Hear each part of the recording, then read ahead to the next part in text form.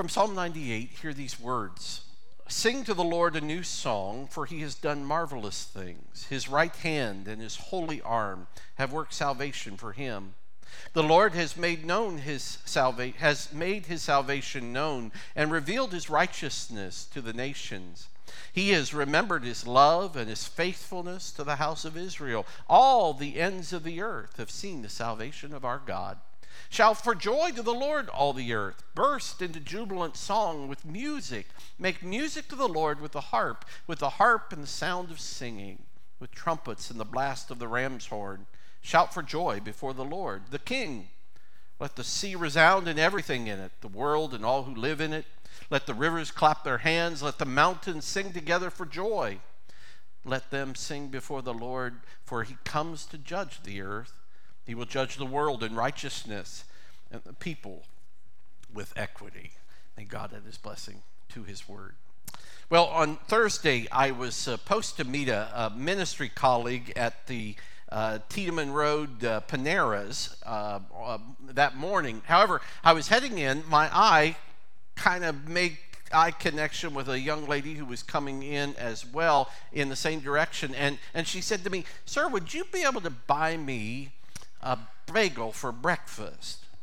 So we struck up a conversation. It turned out she was homeless, and while she did have a cell phone, it had no service, so she was using Panera's to kind of charge the phone and then also get on their Wi-Fi to make some connections. Well, I stood in line there waiting for my friend, and I bought her breakfast and learned a little bit about her along the way. The man, in fact, I was supposed to meet never showed up, so it turned out we had a little more time to converse, and maybe that was a God thing. It turned out her name was Heaven. I thought that was interesting. You know, one of the things about Malawi that I found so fascinating were the names. The names given to people were precious and blessings. And here I was meeting a Heaven. I'd never met a person named Heaven, but interestingly enough, as I got to know her, I found that maybe it fit in because here she was. And it struck me how extremely delightful and engaging she was. I was struck by the fact that her circumstances didn't seem to touch her inside. She was living in a tent in the area, and our short conversation eventually moved to spiritual things. She was a Christian. She said she didn't have much, but she had the Lord, and he was enough. Now, I can say those kinds of things from this pulpit and proclaim all kinds of platitudes, and I hope that I believe them. But to see that kind of tenacious faith in the midst of someone I was literally talking to firsthand, it challenged me. It changed me. It made me think. She had joy in spite of all her circumstances. I want you to know that the Bible really doesn't talk much about happiness. There aren't a lot of phrases that refer to happy or being happy in the Scripture. It often talks more about joy. The word happy or happiness is used 27 times in the New International Version, but the word joy or rejoice is used some 320 times. And so the emphasis in Scripture is often more about joy. And I think there's a difference between being happy and joyful. Happiness, it turns out, I think has to do with what happens to us. Happiness has to do with our circumstances. And when our circumstances change, sometimes our sense of whether we're happy or not can change too. It's based on our situation. But joy is something different. It's an inner sense of well-being and contentedness and gratefulness even when things aren't going all that well. That's why the Bible can command us when it says, be joyful always, rejoice always. How is that possible? Well, the reason is you may not always be happy, but you can always be joyful. A settled sense of transcendent appreciation for what God has done for you, even in the midst of trouble. Jesus himself said in John 15:11, "These things I have spoken to you that my joy might remain in you, and that your joy might be made full. Paul makes this amazing statement in 2 Corinthians 7:4. I am overflowing with joy in all my affliction. Now, usually we don't put those things together. How can you overflow with joy in affliction? That's because there's something deeper. Paul knew that. Jesus offers that. We need to talk about it this morning. You know, it's all been almost 300 years since Isaac Watts wrote the song, Joy to the World. Interestingly, Watts was tired of the music of his day. He thought it antiquated, worn out. So he began to write new songs for the church with a more personal message and a more upbeat sound. I don't know if that sounds familiar to you, but you know, worship wars have been going on for a long, long time. But the reality is that every generation needs a new song to sing, a new way to express God's glory. As a result of this, however, some considered him to be a rebel. And in churches, his music was often thought to be inappropriate. As a result, some didn't tuned him out completely. And, you know, and again, I've been a part of this. I hear people sometimes complain about our songs or especially those that repeat the lyrics. I always heard about the 7-11 songs. You know, you sing 7 words 11 times and you just kind of go through and, you know, that kind of thing. You should know that Isaac Watts heard the same complaints 300 years ago when he wrote, repeat the sounding joy, repeat the sounding joy, repeat the sounding joy. Too repetitious. The music too irreverent for the 18th century. But his work stood the test of time. We are, of course, indebted to Watts for Joy to the World, probably the number, at least according to hymnals, the number one song in even in America today when it comes to Christmas songs. He also wrote such hymns as, we're marching to Zion, beautiful, beautiful Zion. And he wrote, at the cross, where I first saw the light. And probably one of my favorites, when I survey the wondrous cross. So we owe a lot to Watts. He did good. But it turns out that the man who wrote Joy to the World knew a little bit about disappointment and sorrow, too. Watts' music so inspired a woman named Elizabeth Singer that she wrote to him and informed him that she was his biggest fan. I didn't know they had, they have Swifties today. They have Wattsies back then, I guess, or something like that. But the two began to correspond, and they fell in love with each other through the mail, having never seen each other. Of course, that was the 18th century, so, that was the eHarmony internet kind of a deal, I suppose, of its time. Well, she proposed. She must have been a rather forward kind of gal. She proposed marriage in one of her letters, even though, again, they had never met each other. And when Watts accepted, Elizabeth Singer anxiously raced to his side. And then she saw him. He was only 5 feet tall. She said, wait a minute, I don't think this is going to work out. She gets back on the train, turns around, and she's out of town. Interestingly, I went to Michigan a couple of weeks ago to perform the funeral. I shared a little bit about that. As some of you know, there is a small congregation that tunes into our messages here at Friends, and I, in my mind, figured that they were watching the video week after week, but it turns out they only listen to the audio of my sermons. And so on 2 occasions while I was there, someone came up to me and said, you're not at all what I thought you'd look like. And the way he did it indicated they were a little bit disappointed. Guess I got a face for radio or something like that, as they say, oh well.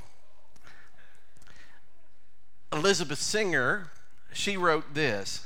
He was only 5 feet tall with a shallow face and a hooked hooked nose, prominent cheekbones, small eyes, and a death-like color. She wouldn't have any of it. She couldn't get past his physical appearance. And so, heartbroken, Isaac Watts himself poured himself into his writing, never again seeking the companionship of a woman. I want you to know that circumstances, whatever they may be, and maybe some of you feel rather lonely today, circumstances have little to do with joy. But what's also fascinating to me about this hymn, this carol that we call a carol about joy to the world, is that we even consider it a Christmas carol. You realize it only has really one veiled reference to the birth of Jesus. The Lord is come, let earth receive her King. That's as close as you get to anything regarding the Christmas story. And even that, I think, could be considered about the second Advent. This is the Advent season when we celebrate that Christ is coming again. But this hymn was, in fact, inspired by what we just read, Psalm 98. It reads again, "Shout for joy to the Lord, all the earth. Burst forth into jubilant song with music. Make music to the Lord with harp and the blast of the ram's horn. Shout for joy before the Lord, the King." The theme of joy is prevalent within this psalm. The next two verses read, "Let the sea resound and everything in it, the world and all who live in it. Let the rivers clap their hands. Let the mountains sing together for joy." You remember Jesus saying, "Man, if my followers don't praise me, the rocks will cry out." The psalm has that notion. It says, let nature sing, rivers and mountains will praise him. That's why we see these phrases in this carol that proclaim, let heaven and nature sing, fields, floods, rocks, hills, plains, repeat the sounding joy. So this is a song that reflects that idea. But one of the things that I love about this song then is this. It teaches us truth about what still brings joy to our lives today. And I'd just like to share that with you. These are simple, but I think important.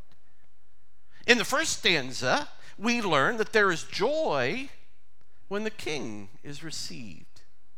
Joy to the world, the Lord is come. Let earth receive her King. Let every heart prepare him room, and heaven and nature sing. That reminds not everyone is joy-filled when they learn of Jesus' birth. For instance, you'll remember that King Herod was not joy-filled when he heard that Jesus had been born. He first learned about the birth of Christ, about Jesus, from the visitors, the wise men who came from the east, a group of these foreign astronomers who said to him, we come to worship the newborn king. Where is he? They asked him, where is the one born King of the Jews? We have seen his star and have come to worship him. Now, if you know your history, you know that Herod was already a troubled man, and this did not help. He was so paranoid that historians tell us by this time he had already murdered 3 of his own sons because he thought they might be a threat to his throne. Imagine that. Of course, this news made him upset as well, and he was not going to take a chance that his own throne again might be threatened, and so he said, when you find him, let me know so I can come and worship him too. When, of course, he was not interested in worship, but interested only in murdering the baby. We find out later that, in fact, he would kill every baby in the vicinity of Bethlehem 2 years or younger because of his lust for power. You know, there are still those today who refuse to receive Jesus as king. They reject him because, like Herod, it seems to me, they want to be king. I want to be in control. If Jesus is king, that means I might have to change my lifestyle. I might have to change the way I relate to that person of the opposite sex. I might have to change the way I deal with my finances. I might have to change the way I react to my neighbors. When Jesus is king, I understand things change. And I'd like to be king, thank you. I believe that churches are going to be filled this holiday season with people who have never received Jesus as king. That's why I kind of like this second stanza so much, because it continues on with this theme. There is joy not only when we receive Jesus as king, but when we let him reign as king. Joy to the earth, the Savior reigns. Let men their songs employ, while fields and floods, rocks, hills, and plains repeat the sound of joy. So in contrast to Herod, we have in that story the story of the wise men. The Bible says this, that when they saw the star, I love this phrase, they rejoiced exceedingly with great joy. I mean, that's a lot of joys packed in together. They rejoiced exceedingly with great joy. They rejoiced, Matthew says. They were joy-filled because they saw that star. They came to understand what it represented. I remember those days when we had little ones in our house and how excited they would get that Christmas was coming, and the night on Christmas Eve they'd go to bed but they were not sleeping and they'd be up all night, and you remember those. You probably remember it as a kid yourself, how excited you were for Christmas to come, and they'd get up at 5:30 insisting it's time to go downstairs. But has it ever occurred to you, Jesus comes here every week? We ought to have, when we come into this place, into this worship time, that same sense of excitement and exhilaration. Jesus is coming. For the wise men, there was no price that was too high to pay. There was no distance that was too far to travel. They wanted to be with the king, wherever he might be. And I tell you this, when we gather together right here, the king has promised to be here. That ought to stir something in us. That ought to be something to rejoice over and to sing over. Sometimes, folks, I look around and we're not singing. I don't want you to sing. I want you to worship. What would that be like when we realize he's here and he's worthy and we've let him have first priority in our life? Matthew 2 says they came into the house and they saw the child with Mary, his mother, and they fell down and worshiped him. And opened their treasures. They presented him gifts of gold and frankincense and myrrh. We know this story. We've been through it 100 times. They brought treasures of gold and frankincense and myrrh. But I think we miss everything if we don't consider how these wise men worshipped him. Listen, he had no trappings of royalty. They expected him to be born in a palace. He wasn't. Sometimes we come into this place, well, if he wants to be worshiped, we expect this. We expect the dazzle. We expect all the trappings. No, he just comes in humility and grace. They gave him gifts, but most importantly, I think if you read this, you realize in worshiping him, they gave him themselves.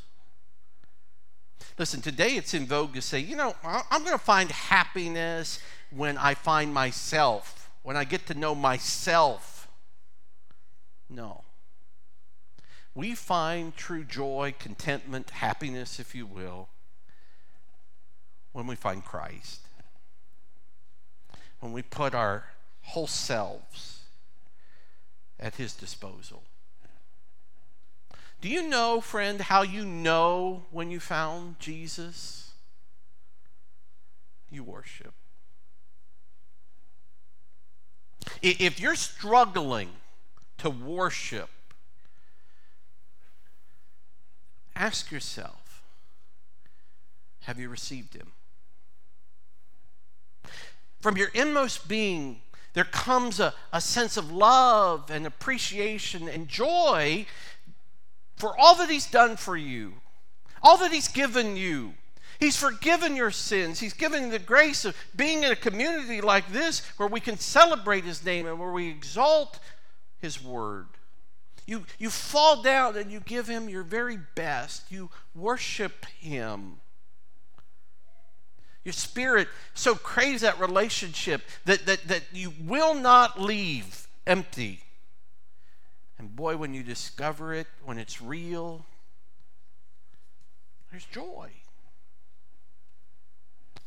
If you receive him and you let him reign, I believe you'll experience what this hymn writer is talking about. Joy to the world. I've noticed our culture has developed a common phrase that we share with others. You know, I know we talk about the war on Christmas as if someone who doesn't use the phrase Merry Christmas is somehow, against us or whatever. And Merry Christmas is a great greeting. There's nothing wrong with it. But I do want to caution us. When we think of being merry, it can miss something deeper. Merry often carries the idea of being able to check out. Eat, drink, and be merry, for tomorrow we die. That's the phrase that we often think of. I want you to know that joy is not about checking out and escaping reality. It is about the discovery of something significant and beautiful and good that we check into. And when we find him, it's good. I want to make this observation. I think it's true that there are some people who come to church who really just don't have the joy that we're talking about. And I think you know why. Mostly because Christ isn't reigning. They haven't found their place of bowing down before him. You see, I think a lot of us struggle with this. We try to live in two worlds. We try to be two different people. One day on Sunday and maybe another person in a different part of the week. You know, the worst thing about hypocrisy is it just wears you out. It's tiring being double-minded and double person.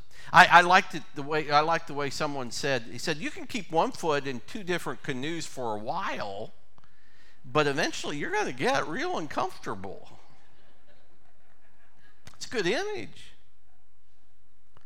And some of us, for far too long, have tried to keep one foot in the church and one foot in the world, and as the gap between them grows, you're tired and worn out and uncomfortable. And maybe it's time to make a decision. And I just want to say, when you allow Christ to reign and be Lord of your life over every facet of your being, he brings consistency, unity, and joy, no matter the circumstance. So how do we get there? Well, the fourth stanza helps us. There is joy when the sinner repents. The third stanza reads, no more let sins and sorrows grow, nor thorns infest the ground. He comes to make his blessings flow, far as the curse is found. We know all about sin. Sin promises happiness. It looks good. It looks like fun, but it ultimately will deliver the same thing, sorrow and death. Always does. Satan told Adam and Eve, if you eat of the tree, it will be good to eat and will make you wise, he said. But of course, in the end, that luscious looking fruit brought about a horrible curse and unending sorrow. They felt guilty. They were alienated from God. They were escorted out of the garden and began to die. God pronounced a curse on them and their descendants. The woman would have pain in childbirth and be dominated by man. I assume that he meant that men had the remote control, of the remote, TV, that kind of a thing. The man would find it difficult to work the ground. Nature would be uncooperative. And of course, who in this room can't testify how sin takes its toll? I told you about Heaven. I met her earlier this week. I talked to another man named Clay on the phone. He had called and was looking for some guidance and help, and we were able to help him with our Care to Share fund. But and you know, some people try to give you a sob story just to kind of butter you up, but this was not the case. As I got to speak to him, I realized he was just a man who was hurting. He a few years back, just a few years ago now, lost his father on Christmas Day, had a sudden heart attack, and then he said my mom couldn't take it, and she committed suicide. And the family dynamic was such that two of his sisters committed suicide too, shortly in thereafter. And so he was struggling. And you know, my heart goes out to people who've gone through so much. This morning I woke up to 52 texts from a young lady who was in our youth group years ago. Her husband had had an affair, and she's just a mess. And just trying to reach out, trying to grasp for something. This man had given his life to Christ. He said, but Pastor, I need help. I'm trying to get things back together. Can you help me? The curse, it runs deep. But friends, there is a wonderful experience of joy when a sinner comes to grips with the reality of that curse and they say, I don't want it anymore. And I repent of my sin, of my responsibility in this problem. The Bible says, in fact, repent and turn to God so that you might experience times of refreshing. Your sins might be wiped out, and those times of refreshing could come from God. You see, repentance is not just being sorry for your sin. It's turning around. It's saying, I want to live differently. It is a reversal, of course. And God is calling some in this room right now, you need to reverse course. You're heading in the wrong direction. This is not going to end well. But when there is a genuine repentance, I want to tell you, joy quickly follows.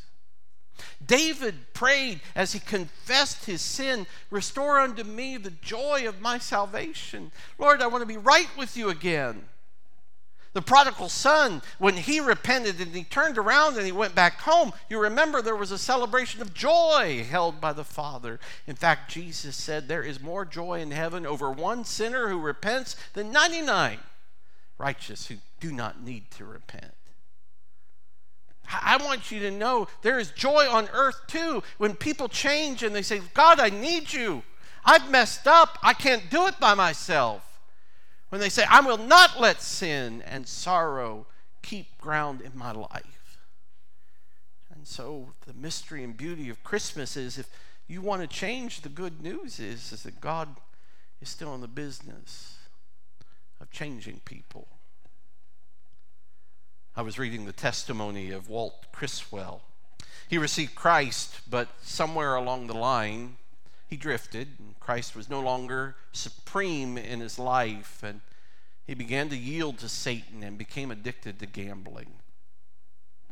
No one had suspected that he had developed a problem. He had it under control, at least from a point where others could sense what was happening. He was a respected coach. He was vice president of the bank. Yet sin is a curse. And so he was betting every day, and of course he was losing, and the debts began to pile up, and the losses were more severe. Eventually he resorted to fudging the bank books to secure money, trying to make up for the losses that he had incurred. But of course, one became more and more and more, and it grew deeper and deeper. And then the annual audit began, and he knew his sin was about to find him out. He made the decision. He thought there was only one way out, and so he wrote a suicide note explaining the situation to his wife. He said he was sorry. He apologized to his kids, and he drove out to the country and put a loaded pistol to his head. But he couldn't do it. He couldn't do it. At that moment, he pleaded to God for help. And he turned around and he went back a broken man. He says the police were waiting for him as he got home. He said the most humiliating experience he'd ever had in his life was being led out of his home in handcuffs. Sin always has a way of humiliating its captives. It always does. But then he said, as I walked to the police car, there was an overriding sense of relief. He said to himself, thank God I don't have to lie anymore. And the sham was over. He confessed his crime. He went to jail. He ended up paying his debt to society. But most importantly, in those moments, he made a vow to let Jesus Christ be Lord of his life. And when he was released from prison several years later, he became a pastor, and he was a dynamic one in Lexington, Kentucky for over 20 years. And in his retirement, he'll still tell you his life was full of joy because sin and sorrow no longer was grounded in his life. He's discovered that forgiveness and the blessings of God go far beyond where the curse is found. I want you to know you can have joy this morning, because as the fourth stanza reminds us, he rules with truth and grace. He rules the world with truth and grace and makes the nations prove the glories of his righteousness and the wonders of his love. Jesus is good. The Bible says that he was full of grace and truth. He was at perfect balance. Jesus had a way of taking a man like Zacchaeus, and you know the story of Zacchaeus. He was a tax collector. He cheated more people than are in this room, and he cheated them wholeheartedly. But one day, Jesus says, Zacchaeus, I'd like to come over to your house. And Zacchaeus is amazed. Why would such a righteous, good man want to be with someone like me? But please, Jesus, come on over. Little did he know his life was about to change, but Jesus spoke truth, but he did it with such love, with such compassion, with such grace. Zacchaeus said, God's changing me. I'm going to start giving away instead of taking. God changed him, and I want you to know that God still does change people.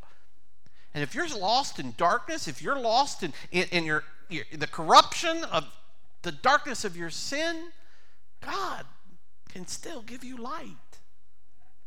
Some of you will remember the comic strip Dennis the Menace. I don't even know if they have that anymore, but I came across this recently, and I kept it in a file, and I thought, I'm going to use that someday. But Dennis, as you remember, was a little troublemaker, little boy, and he and his friend were walking out of Mrs. Wilson's house with cookies in their hands. Dennis's friend wondered what they had done to deserve the cookies. And Dennis explained this. He said, Mrs. Wilson doesn't give us cookies because we are nice. We get cookies because Mrs. Wilson is nice. And that's such a story of grace. We don't get heaven and joy and life because we're good. We get heaven and joy and life because Jesus is good. He's full of grace and truth. We don't have, if we put our trust in him and our hope in him, yes, there are ways we mess up, but I don't have to worry about heaven. I don't have to worry about what's ahead. I'm in his hands. And no matter the circumstance, no matter the situation, I'm his. And it's good. And so this Christmas, Jesus offers the same invitation he's been offering since he came. Jesus said, I stand at the door and knock. If anyone hears my voice, anyone, and opens the door, I will come in and eat with him and he with me. We'll have a relationship. Nothing better. We can have joy, real joy, not because we are always good, but because God is good, very good, all the time. Let's pray. Our Heavenly Father, it is a joy for me to share this good news of great joy, which shall be for all the people. I pray, Lord, we would have the wisdom this morning to receive it. If there is someone here today that needs to open their heart to you, I pray that you would help them prepare that room and they would receive you with all joy. And they would say yes to your gift, the gift of Jesus Christ, the forgiveness of sin, the hope of eternal life, the joy of knowing you. Lord, help us to be real this morning, not to be content living in two worlds with one foot here and one foot there. But wholeheartedly, Lord, may we let you reign as our Lord and Savior. I ask this in your name. Amen.